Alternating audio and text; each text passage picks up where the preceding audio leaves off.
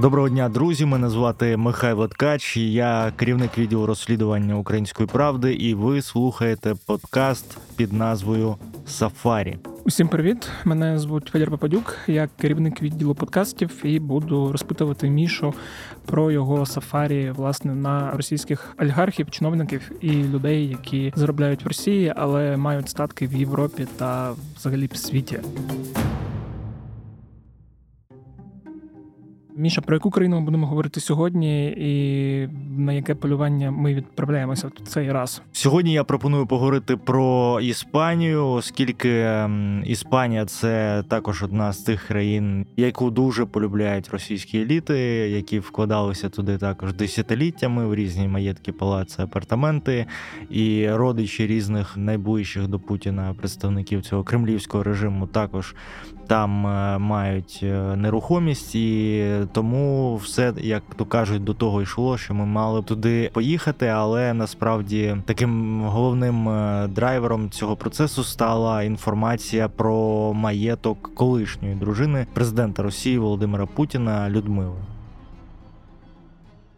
А ви були фізично в Іспанії, так? Так. Розкажи, як там, що там, як проходила ваша робота, де ви були, де територіально цей маєток, в якому місті і наскільки це, я не знаю, елітна резиденція найбагатших людей, чи це просто там поміж селян та робітників якась маленька халупка, в чому я дуже не впевнений. Насправді ми були багато де, за кілька днів ми проїхали багато сотень кілометрів, тому що потрібно було заїхати на різні адреси, перевірити їх, відпрацювати, політати дроном, попитати сусідів і так далі. Тому ми були багато де. Якщо говорити про маєток дружини колишньої Путіна, то коли почалося повномасштабне вторгнення в минулому році, і я оголосив, що ми починаємо цей пошук, розшук, полювання російського цього майна, російських еліт в Європі і у світі, і тоді багато і зараз продовжують писати різну інформацію, повідомляти.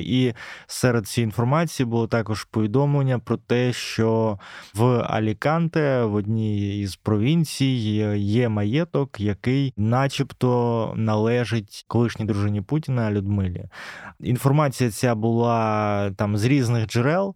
Зокрема, це був будівельник, який там котеджне містечко на скелі, на березі. Дуже гарне місце. І коли я на той момент почав дивитись на Google Maps, вивчати, і там таке містечко, там близько 30, напевне, маєтків, і от один з найбільших і найкращих, і в найкращому місці, він так на околиці, на скелі розташований. От на цей маєток мені тоді вказали, що саме він асоціюється і саме він належить начебто колишній дружині Путіна. Ми одразу що зробили? В Іспанії є відкритий реєстр нерухомості, і перше, що я зробив, а вже взяв випуску в цьому реєстрі для того, щоб з'ясувати, кому ж належить цей маєток. І на мій подив в реєстрі відповіли, що недостатньо інформації. Я зробив десь близько 10, напевне, в різний період часу цих запитів, і щоразу я отримував ту саму відповідь, що інформації недостатньо. А як, до речі, одразу переб'ю, в них працюють іспанські реєстри, тобто не так, тупо, умовно, ти там вбиваєш адресу і тобі відправляють електронну виписку? Так. Єдине, що це потрібно оплатити. Також там близько 10 євро коштує одна виписка, тобто за однією адресою. Так, ви вбиваєте в цей реєстр, зазначаєте місто, там провінцію. В Іспанії складна географічна ця історія, дуже багато різних назв. І всю інформацію наявну за адресою ви туди вносите і, власне, оплачуєте, чекаєте виписку наступного дня. І от близько 10, можливо, навіть більше, тому що спочатку я думав, якась, може, неточність, можливо, я десь неправильно поставив якусь позначку, і тому... Але ні, всі опції були використані, і випуску так ми і не отримали. Тоді ми дійшли до того, що потрібно фізично піти в цей реєстр, зробити запит на місці. Ці реєстри також мають свої офіси. в Іспанії і отримати, зрештою, цю виписку, оскільки якась, може, системна помилка, чи або хоча б дізнатись, в чому справа. І ви зробили це на місці? Так. Перше, що зробили, ми приїхали до цього маєтку, подивилися навкруги і вирішили безпосередньо подзвонити в дзвіночок. І дізнатися, хто ж, можливо, там хто живе, або охорона є, або... Ну, тому що будівельники говорили, що бачили біля цього маєтку постійно якісь машини, коли вона приїжджала, багато машин і так далі. Ну, це зрозуміло. І коли я подзвонив, мені відповів хлопець, і якби на моє здивування, він також говорив російською мовою, власне, інформація про те, що це маєток колишньої першої леді Росії, і мені відповідають російською мовою. Ну, і перше, що я подумав, цікаво. Далі я почав розпитувати цього хлопця, чи це маєток і так далі. Мені вже ж нічого не говорили, і вийшов до мене чоловік, такий дуже нарваний, якщо можна так сказати, почав спілкуватися. Знову ж таки, не повідомив, хто він, чим він займається. Ну, зазвичай у нас вже там є певний досвід спілкування з такими людьми. Зазвичай, якщо людині немає чого приховувати, вона каже, послухайте, я там займаюся ресторанами, які до мене питання, чи там. А тут якийсь такий підозрілий чоловік, дуже самовпевнений, не повідомив, відмовився говорити про себе, чи пов'язаний він якось з Путіним, чи не пов'язаним. В якийсь момент почав питати, чи на допиті він, власне, не хотів нормально спілкуватися. І далі ми що зробили? Одразу ж зробили скріншоти з відео цього чоловіка, і я надіслав там своїм джерелам в правоохоронних органах, які за допомогою певних програм можуть знайти схожі обличчя. І, власне, ми таким чином дуже часто впізнаємо тих чи інших осіб, як, наприклад, дружину цього заступника міністра оборони Російської Федерації Тимура Іванова. І ми це все зробили також через інші джерела, для того, щоб диверсифікувати ці всі ризики і збільшити шанси. Також перевірили це обличчя, і, власне, не було співпадінь. І це також підозріло, оскільки, як правило, якщо якість нормальне обличчя, а це було зблизька знято, і там нормальна якість, то це 90+%, що ви знайдете цю людину за умови, якщо її фотографії десь є в якійсь, в інтернеті, або в соціальних мережах, або в публікаціях, будь-де.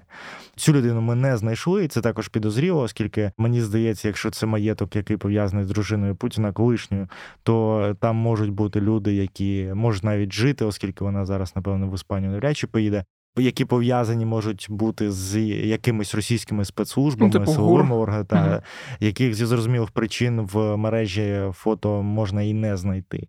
І враховуючи те, як спілкувався з нами цей чоловік, перше, що я подумав, що настільки самовпевнено себе можуть поводити, і от таке легендування може бути саме в цьому випадку. Далі ми поїхали, власне, в цей реєстр, в кадастр, зробили цей запит, там на місці при мені працівники цього кадастру внесли знову ж ці дані, і там незручність в тому, що вони не спілкуються англійською, говорили тільки іспанською, і ми перекладачем, вони наговорювали нам на мікрофон телефона, і це все перекладали, їм відповідали. Вони повідомили, що жодної інформації, власне, стосовно цього маєтку у них в кадастрі, в реєстрах немає. Ми декілька разів перепитали, можливо, там поміняти якісь дані. Все, що можна було, ми зробили, і вони повідомили, що ні, жодної інформації про цей маєток. Хоча, якщо ви пам'ятаєте нещодавній скандал, наприклад, з одеським воєнкомом, у якого в Марбельї у мами вілла опинилася, і там була виписка, і там все чітко зазначена інформація, коли, що, прізвище, ім'я і так далі. Тобто вся інформація – це приклад, коли виписка, а тут немає виписки, немає інформації, навіть в кадастрі фізично нам, коли ми там перебували, повідомляють, що її немає.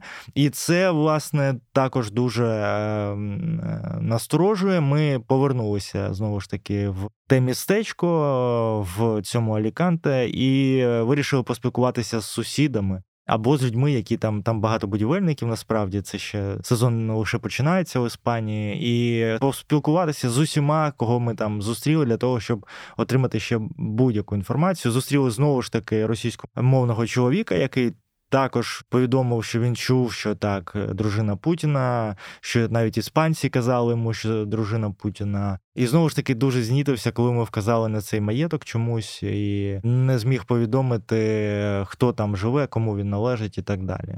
І оце вся інформація, яку нам вдалося зібрати стосовно цього маєтка. Я знаю, що іноземні ЗМІ також працювали над цією адресою, і це ми дізналися до того, як поїхали в кадастр. В них також ні в кого не вдалося взяти випуску ось цю, але от у нас була можливість фізично приїхати в цей кадастр, і ми, власне, вже зняли всі питання, як журналісти зробили всю роботу для того, щоб зрозуміти, але, на жаль, не внесли дані про цей маєток саме власники зі своєї ініціативи в цей кадастр, реєстр, і я не знаю точно і достеменне порушення це чи ні, але це така дуже нетипова ситуація, яка свідчить про те, що власників намагаються приховати. От я якраз про це хотів уточнити детально, бо мені здається, що оскільки там Іспанія це європейська країна, і законодавство в них має бути більш таким строгим, ніж там в Росії, та й власне і в нас, і що певні ці майнові справи мають якось зазначатися, що не може бути так просто типу порожній кадастр. І так, це країна публічна, з публічними реєстрами, де ми розуміємо, що будь-яка цивілізована країна,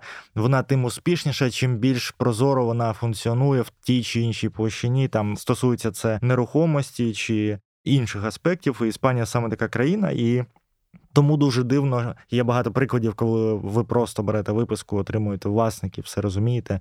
За виключенням, коли там у вас якісь неточності в адресі чи помилка з вашої сторони. А тут така ситуація, що в нас все точно.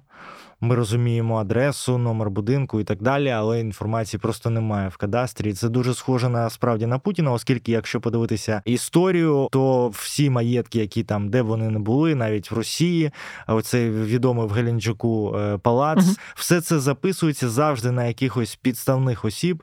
Ніколи ви там не побачите цього російського диктатора у власниках. І от така ситуація, мені здається, плюс-мінус вперше, коли взагалі немає інформації, оскільки в Іспанії є ще один маєток. В Марбельї є таке містечко в горах, котеджне, називається Лазагалетта. Це просто пишуть компанії ріелторські про те, що це один з найдорожчих, насправді, не тільки в Іспанії, а в Європі котеджних містечок. І там мають маєтки різні світового рівня спортсмени, голлівудські зірки і мільярдери світові. І насправді навіть я такий масштаб бачу вперше, тому що там на території свої гольф-клуби, все своє. Потрапити туди неможливо, оскільки дуже серйозний рівень безпеки, і вони цим дуже пишаються. І от саме в цьому містечку є ще один палац, а це дійсно палац, тому що 1800 квадратних метрів. Про нього багато писали в різних також іноземних ЗМІ, про те, що це палац Путіна. Ми, а вже ж, не могли не взяти випуску і на цей палац, щоб зрозуміти, на кого він зараз зареєстрований. І він зареєстрований на сенатора Пономарьова, сенатора Російської Федерації. Тобто цей все ж таки зареєстрований якось, да? Та. Да, просто я ще подумав і згадав таку історію, як буває в Україні, коли там якісь реєстри старі, і там інформацію не внесли в електронну базу. Там в мене таке бувало, коли я проводив розслідування, знімаючи квартиру, і щоб зрозуміти, що це нормальні власники. Там перший раз ти знімаєш, все знаходиш окей, а другий раз знімаєш, не знаходиш нічого. Я пам'ятаю, просив нашу Соню Лукашову, щоб вона мені допомогла по якихось інших базах це пробити, щоб зрозуміти, що прізвище людини, яка здає, сходиться з прізвищем квартири. Так, у нас коли відкривали реєстри, там було чітко зрозуміло, тому що там дані, які вносилися до певного, там до 2000 якогось року їх якщо важко. ці дані були внесені після, то вони є. Якщо до, то нема. Там все зрозуміло. Да. Тут інша історія, насправді, тому що в різні періоди часу різні власники. Оцей маєток Путіна в Лазагалетті, який зареєстрований на сенатора Ради Федерації Росії від Камчатки, насправді, Валерія Пономарьова. Про цей маєток говорять давно, інформація є. Зараз цей палац зареєстрований взагалі на доньку цього сенатора. Зрозуміла ситуація. Усі ці кремлівські щурі зараз переписують, щурі не можна говорити, да? Ми думали, що росіяни – це люди. Власне, вони активно розлучаються, активно переписують на дітей, на синів, на доньок, на дружин, з якими вони вже розлучені, тобто рятують усі свої ці квадратні кілометри в Європі як можуть. І от цей палац вже навіть не на Валерії Пономарьові, а на доньці Валерія Пономарьова, у якої зі зрозумілих причин трошки менше шансів потрапити під ці міжнародні обмеження і санкції. Хоча, мені здається, це також має бути. Це новий, я знаю, зараз велика дискусія в Європі ведеться, і багато експертів наголошують на тому, що цей процес переписування і ховання, він зараз в активній стадії. Ми ще не завершили, насправді, і Європа не завершила процес внесення в санкційні списки людей безпосередньо пов'язаних напряму з кремлівським режимом і російською агресією. А тут уже треба заходити на нове коло, тому що масштаби оцього переписаного майна, вони також вражають, і з цим також потрібно щось робити, тому що всі ці люди просто зараз все це перепишуть, їх діточки та дружини будуть продовжувати там, колишні в лапках, жити, витрачати ці гроші криваві кремлівські, і все, і цей процес просто, ніхто не буде цим займатися, вони розчиняться там в цих суспільствах цих країн, успішних людей і так далі. І над цим також потрібно працювати.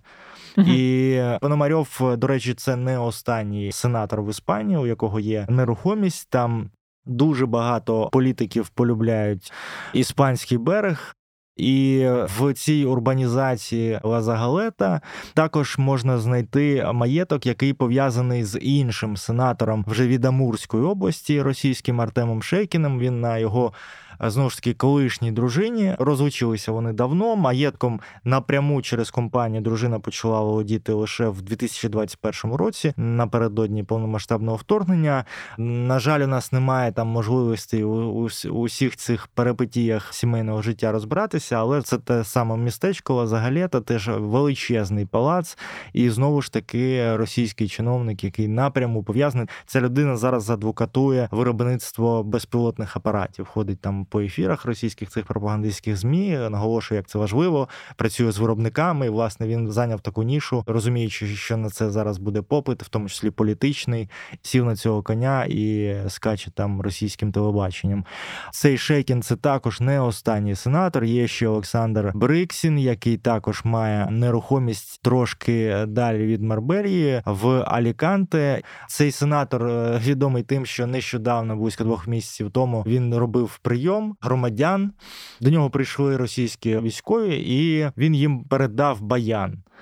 Тобто вони там щось сказали, що їм потрібен баян, і він їм подарував так пафосно, матеріали були на телебаченні, що от баян, вони йому там одразу заспівали, заграли, і от, власне, військовим, я навіть у тексті це наголошую, військовим баяна собі апартаменти в Торів'єсі, в іспанському містечку, в Аліканте. І, що цікаво, цей сенатор є сусідом, там через дорогу розташовується будинок, в якому 3 квартири має донька відомого кремлівського пропагандиста Нікіти Міхалкова. І це була там відправна точка, далі ми знайшли ще багато нерухомості цього, як би його так назвати. Ви всі, напевне, наші слухачі, і ти чув заяву Міхалкова, там, починаючи з 2014 року, там клініка і просто... Там навіть трошки раніше. Я єдине, що хотів доповнити про баян, що я згадав, що це на сленгі у наркоманів медичний шприц, то, може, вони просили не баян як музичний інструмент, а шприци для героїну, але то таке. Нікіта Міхалков, він давно вже, як то кажуть, поїхав головою. Або ні, або це все свідомо, як більшість цих всіх Кісельових і Соловйових, ми розуміємо, що це не, хотів сказати слово тупі. Власне, вони мають розум, вони мають певний там бекграунд, вони мають освіту нормальну, і ці люди, напевне, розуміють, що вони роблять, і, напевне, розуміють свою відповідальність в тому, що вони розпалювали, накачували російське суспільство цією ненавистю до України, і ми бачимо, це ще один приклад, насправді, Міхалков, що потім вони прибутки від цієї діяльності, ми розуміємо, що це все нормально оплачуються, конвертують в вілли, і апартаменти, і в бізнес саме у Європі. Тобто безліч є заяв того ж Міхалкова про те, що там Європа, це ЛГБТ, це все погано. Атакує він постійно там світову спільноту, Захід, оцей колективний. Всі ці наративи російської пропаганди, Міхалков просто із задоволенням повторює раз по раз в усіх своїх публічних виступах, і ми бачимо, що знову ж таки ця людина кинула якір не десь там в Хабаровську. Я почув там відривок виступу Міхалкова, який каже, там хтось почав дискусію, здається, або у Латвії, або у Литві, про те, що потрібно заборонити там приїжджати в Європу, тому що цей приїзд в Європу для росіян, російських еліт має бути привілеєм. І це ще потрібно заслужити і, власне, бути нормальною людиною. І він каже, слухайте, привілей – це приїхати в Хабаровськ, а не в вашу Європу. І от ця людина публічно, власне, несе такі несенітниці, а потім ми розуміємо, що він такий самий, як і чого ж в Хабаровську його донька не придбала 3 квартири. Я впевнений, що в них немає нерухомості в Хабаровську і не буде, скоріше за все. І лише якщо повністю їх всю родину ізолюють в тій Росії, чи в тому, що від неї залишиться після нашої перемоги. Ми розуміємо, що це все брехня, все, що говорить ця людина. А правда те, що для них приїзд в Європу, в Іспанію, для них апартаменти, маєток, там це дійсно привілей, вони всі працюють в цій машині пропаганди саме для цього. І цю систему треба зламати, і вони мають вже ж втратити цю можливість. І якщо говорити про Михалкова конкретніше, то в нього є великий такий маєток, трохи на якусь там ферму, фазенду схожий, багато квадратних метрів, в містечко Кадіс. Це година десь від Марбелії на березі, розкішне місце, також на гольфполе, на озеро виходить його маєток. І там насправді такий дуже дорогий, коштовний котеджне містечко з охороною, знову ж таки, з усіма. Також усі 3 квартири у його доньки. І насправді маєток той, який в цьому Кадізі, він записаний, увага, там по 25% вони розбили, щоб максимально його врятувати. Там 25% на дружині, 25% на старшій доньці, на молодшій доньці і на синові. Тобто вони диверсифікували ризики максимально. Маєток не на Михалкову, а на, власне, ще й подроблений на такі частки між його членами родини, які знову ж таки мають бути під санкціями, але зі зрозумілих причин зараз пріоритет на безпосередньо пов'язаних людях. І, власне, Михалков у грудні минулого року, якщо ми пам'ятаємо, потрапив під ці санкції Європейського Союзу як частина цієї пропаганди Кремля. І щоб ви не сумнівалися, він одразу почав подавати різні позови, заяви, намагаючись уникнути цих санкцій, щоб з нього зняли, що це якась помилка, що він не має ніякого... Він просто говорив правду, він просто говорив, що думав і так далі. Але якщо він може обдурити росіян, цих людей з 3 класами і туалетом на вулиці, то, власне, європейських чиновників складніше обдурити. І він потрапив під санкції. І під санкції єдиний об'єкт в Іспанії, який потрапив, безпосередньо записаний на Михалкова, це, знову ж таки, там трохи далі узбережжям, в Аліканте, є такий клініка і готель, відомий в усьому світі, яка називається США, 5-зірковий. І там на території цього комплексу, власне, є нерухомість, квадратні метри і у пана Михалкова, вибачте, не пана, а просто Михалкова. І ось цей об'єкт потрапив під санкції лише тому, що він зареєстрований напряму на цього пропагандиста. Якщо брати випуску в іспанському цьому реєстрі кадастрі, то ви можете побачити, прочитати, що так, цей об'єкт заморожений, його не можна так. Нікіта Михалков, по-перше, по-друге, його наразі він не може не продати, не переписати, і вже якби поїзд поїхав. Тому оця здобич, по-перше, її можна буде продати, реалізувати на користь України, а по-друге, оці 2 об'єкти, перший будинок, де 3 квартири доньки, і другий цей маєток величезний, записаний на родину, їх також треба заарештовувати швиденько, заморожувати, продавати, і знову ж таки в цьому форватері йти реалізації цього майна російських пропагандистів, людей, пов'язаних з режимом Кремля, на користь України. Як взагалі багато російських еліт мають нерухомість в Іспанії, бо ти вже назвав, власне, кількох сенаторів, 2 маєтки Путіна, 1 от колишнього режисера, пропагандиста.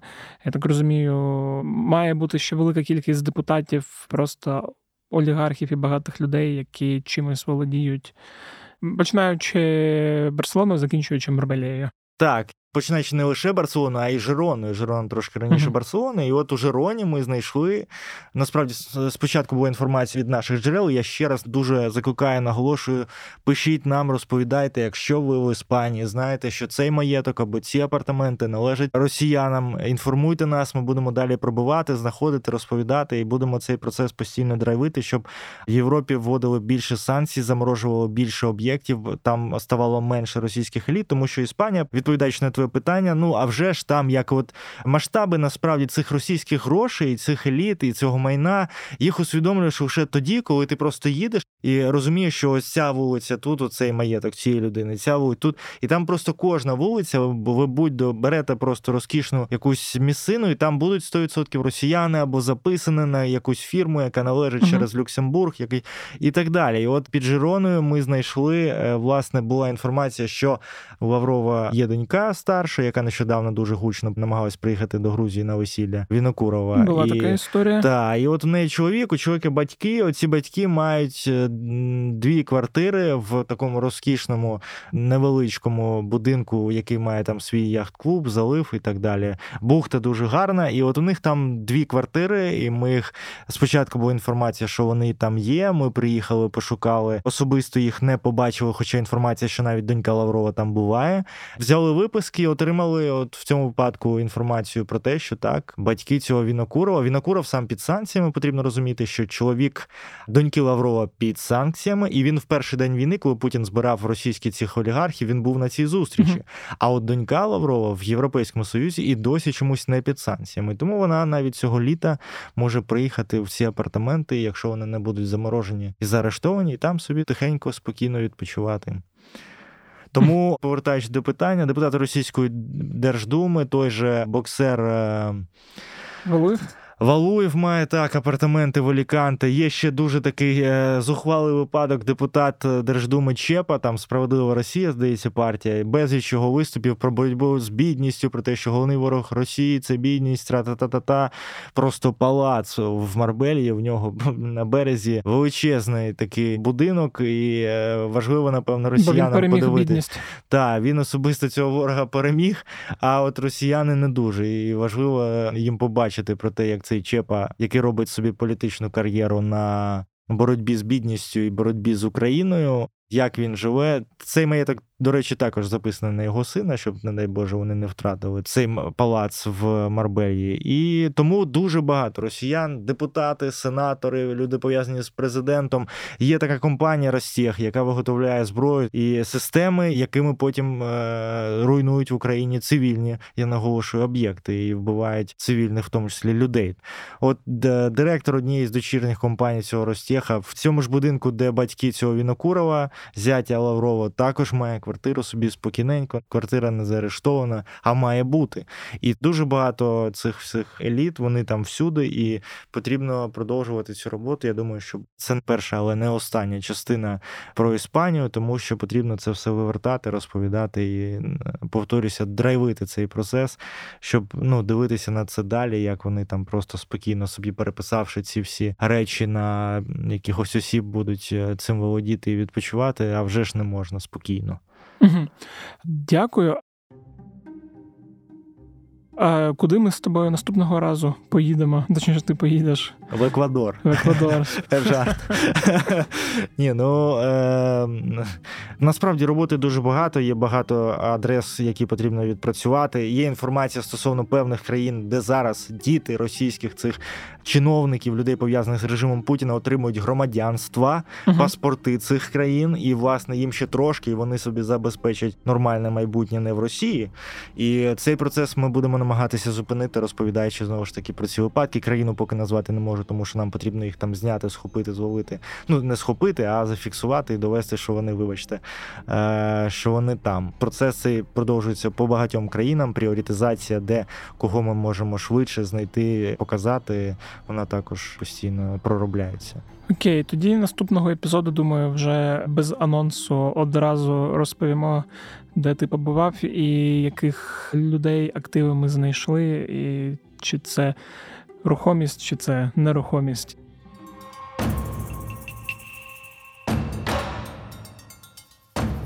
І давай нагадаємо в кінці тим, хто нас слухає, що наші слухачі і слухачки можуть поділитися цим подкастом, якщо це цікаво. І якщо раптом хтось з тих, хто нас слухає, знаходиться за кордоном і бачив підозрілі будинки, машини, обличчя, чи чув якусь підозрілу річ, то може відправити... Підозрілу річ російську мову, так. Да. То може відправити на спеціальний бот, який буде в описі подкасту, повідомлення, інформацію, і я цю інформацію Міші передам. І навіть якщо вам здається, що це не цікаво, все одно діліться, тому що багато я бачу коментарів, коли люди питають, а навіщо це, а для чого? Це великий процес, який може бути неочевидним насправді, і набагато там цікавіше подивитися про наших олігархів і так далі. Але це все гроші, які може отримати наша країна, якщо ті чи інші об'єкти їм не вдасться заховати, тому цей процес потрібно продовжувати, і активність, в тому числі наших слухачів, вона також має значення. Да. Тому, якщо є у вас змога, пишіть, будемо все перевіряти. Ну а тобі, Міша, дякую за розмову. Скоро почуємось. Дякую вам, все буде Україна.